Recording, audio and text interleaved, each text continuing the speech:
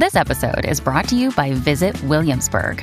In Williamsburg, Virginia, there's never too much of a good thing. Whether you're a foodie, a golfer, a history buff, a shopaholic, an outdoor enthusiast, or a thrill seeker, you'll find what you came for here and more.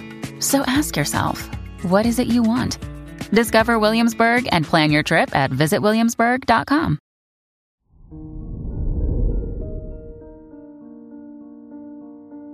Hello there, Virgo, and welcome to your horoscope for today, Wednesday, February 7th, 2024. As your chart ruler, Mercury, conjuncts Pluto and squares Jupiter in your 5th and 8th houses, it's a great time to take your innermost needs and desires more seriously.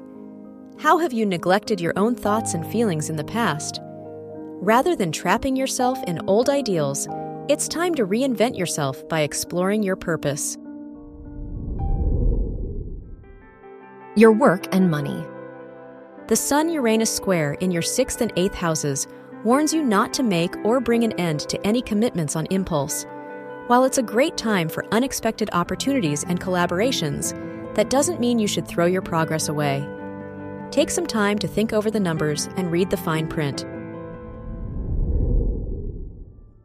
Your health and lifestyle.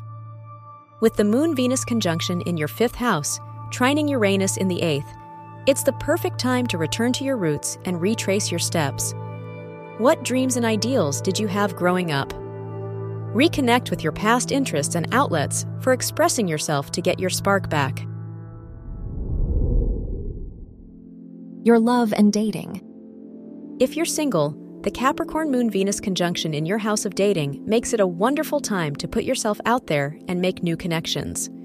If you really click with someone, it wouldn't hurt to make the next move. If you're in a relationship, it'd be a sweet time to recreate one of your favorite dates or renew your vows. Wear blue for luck. Your lucky numbers are 19, 23, 37, and 40.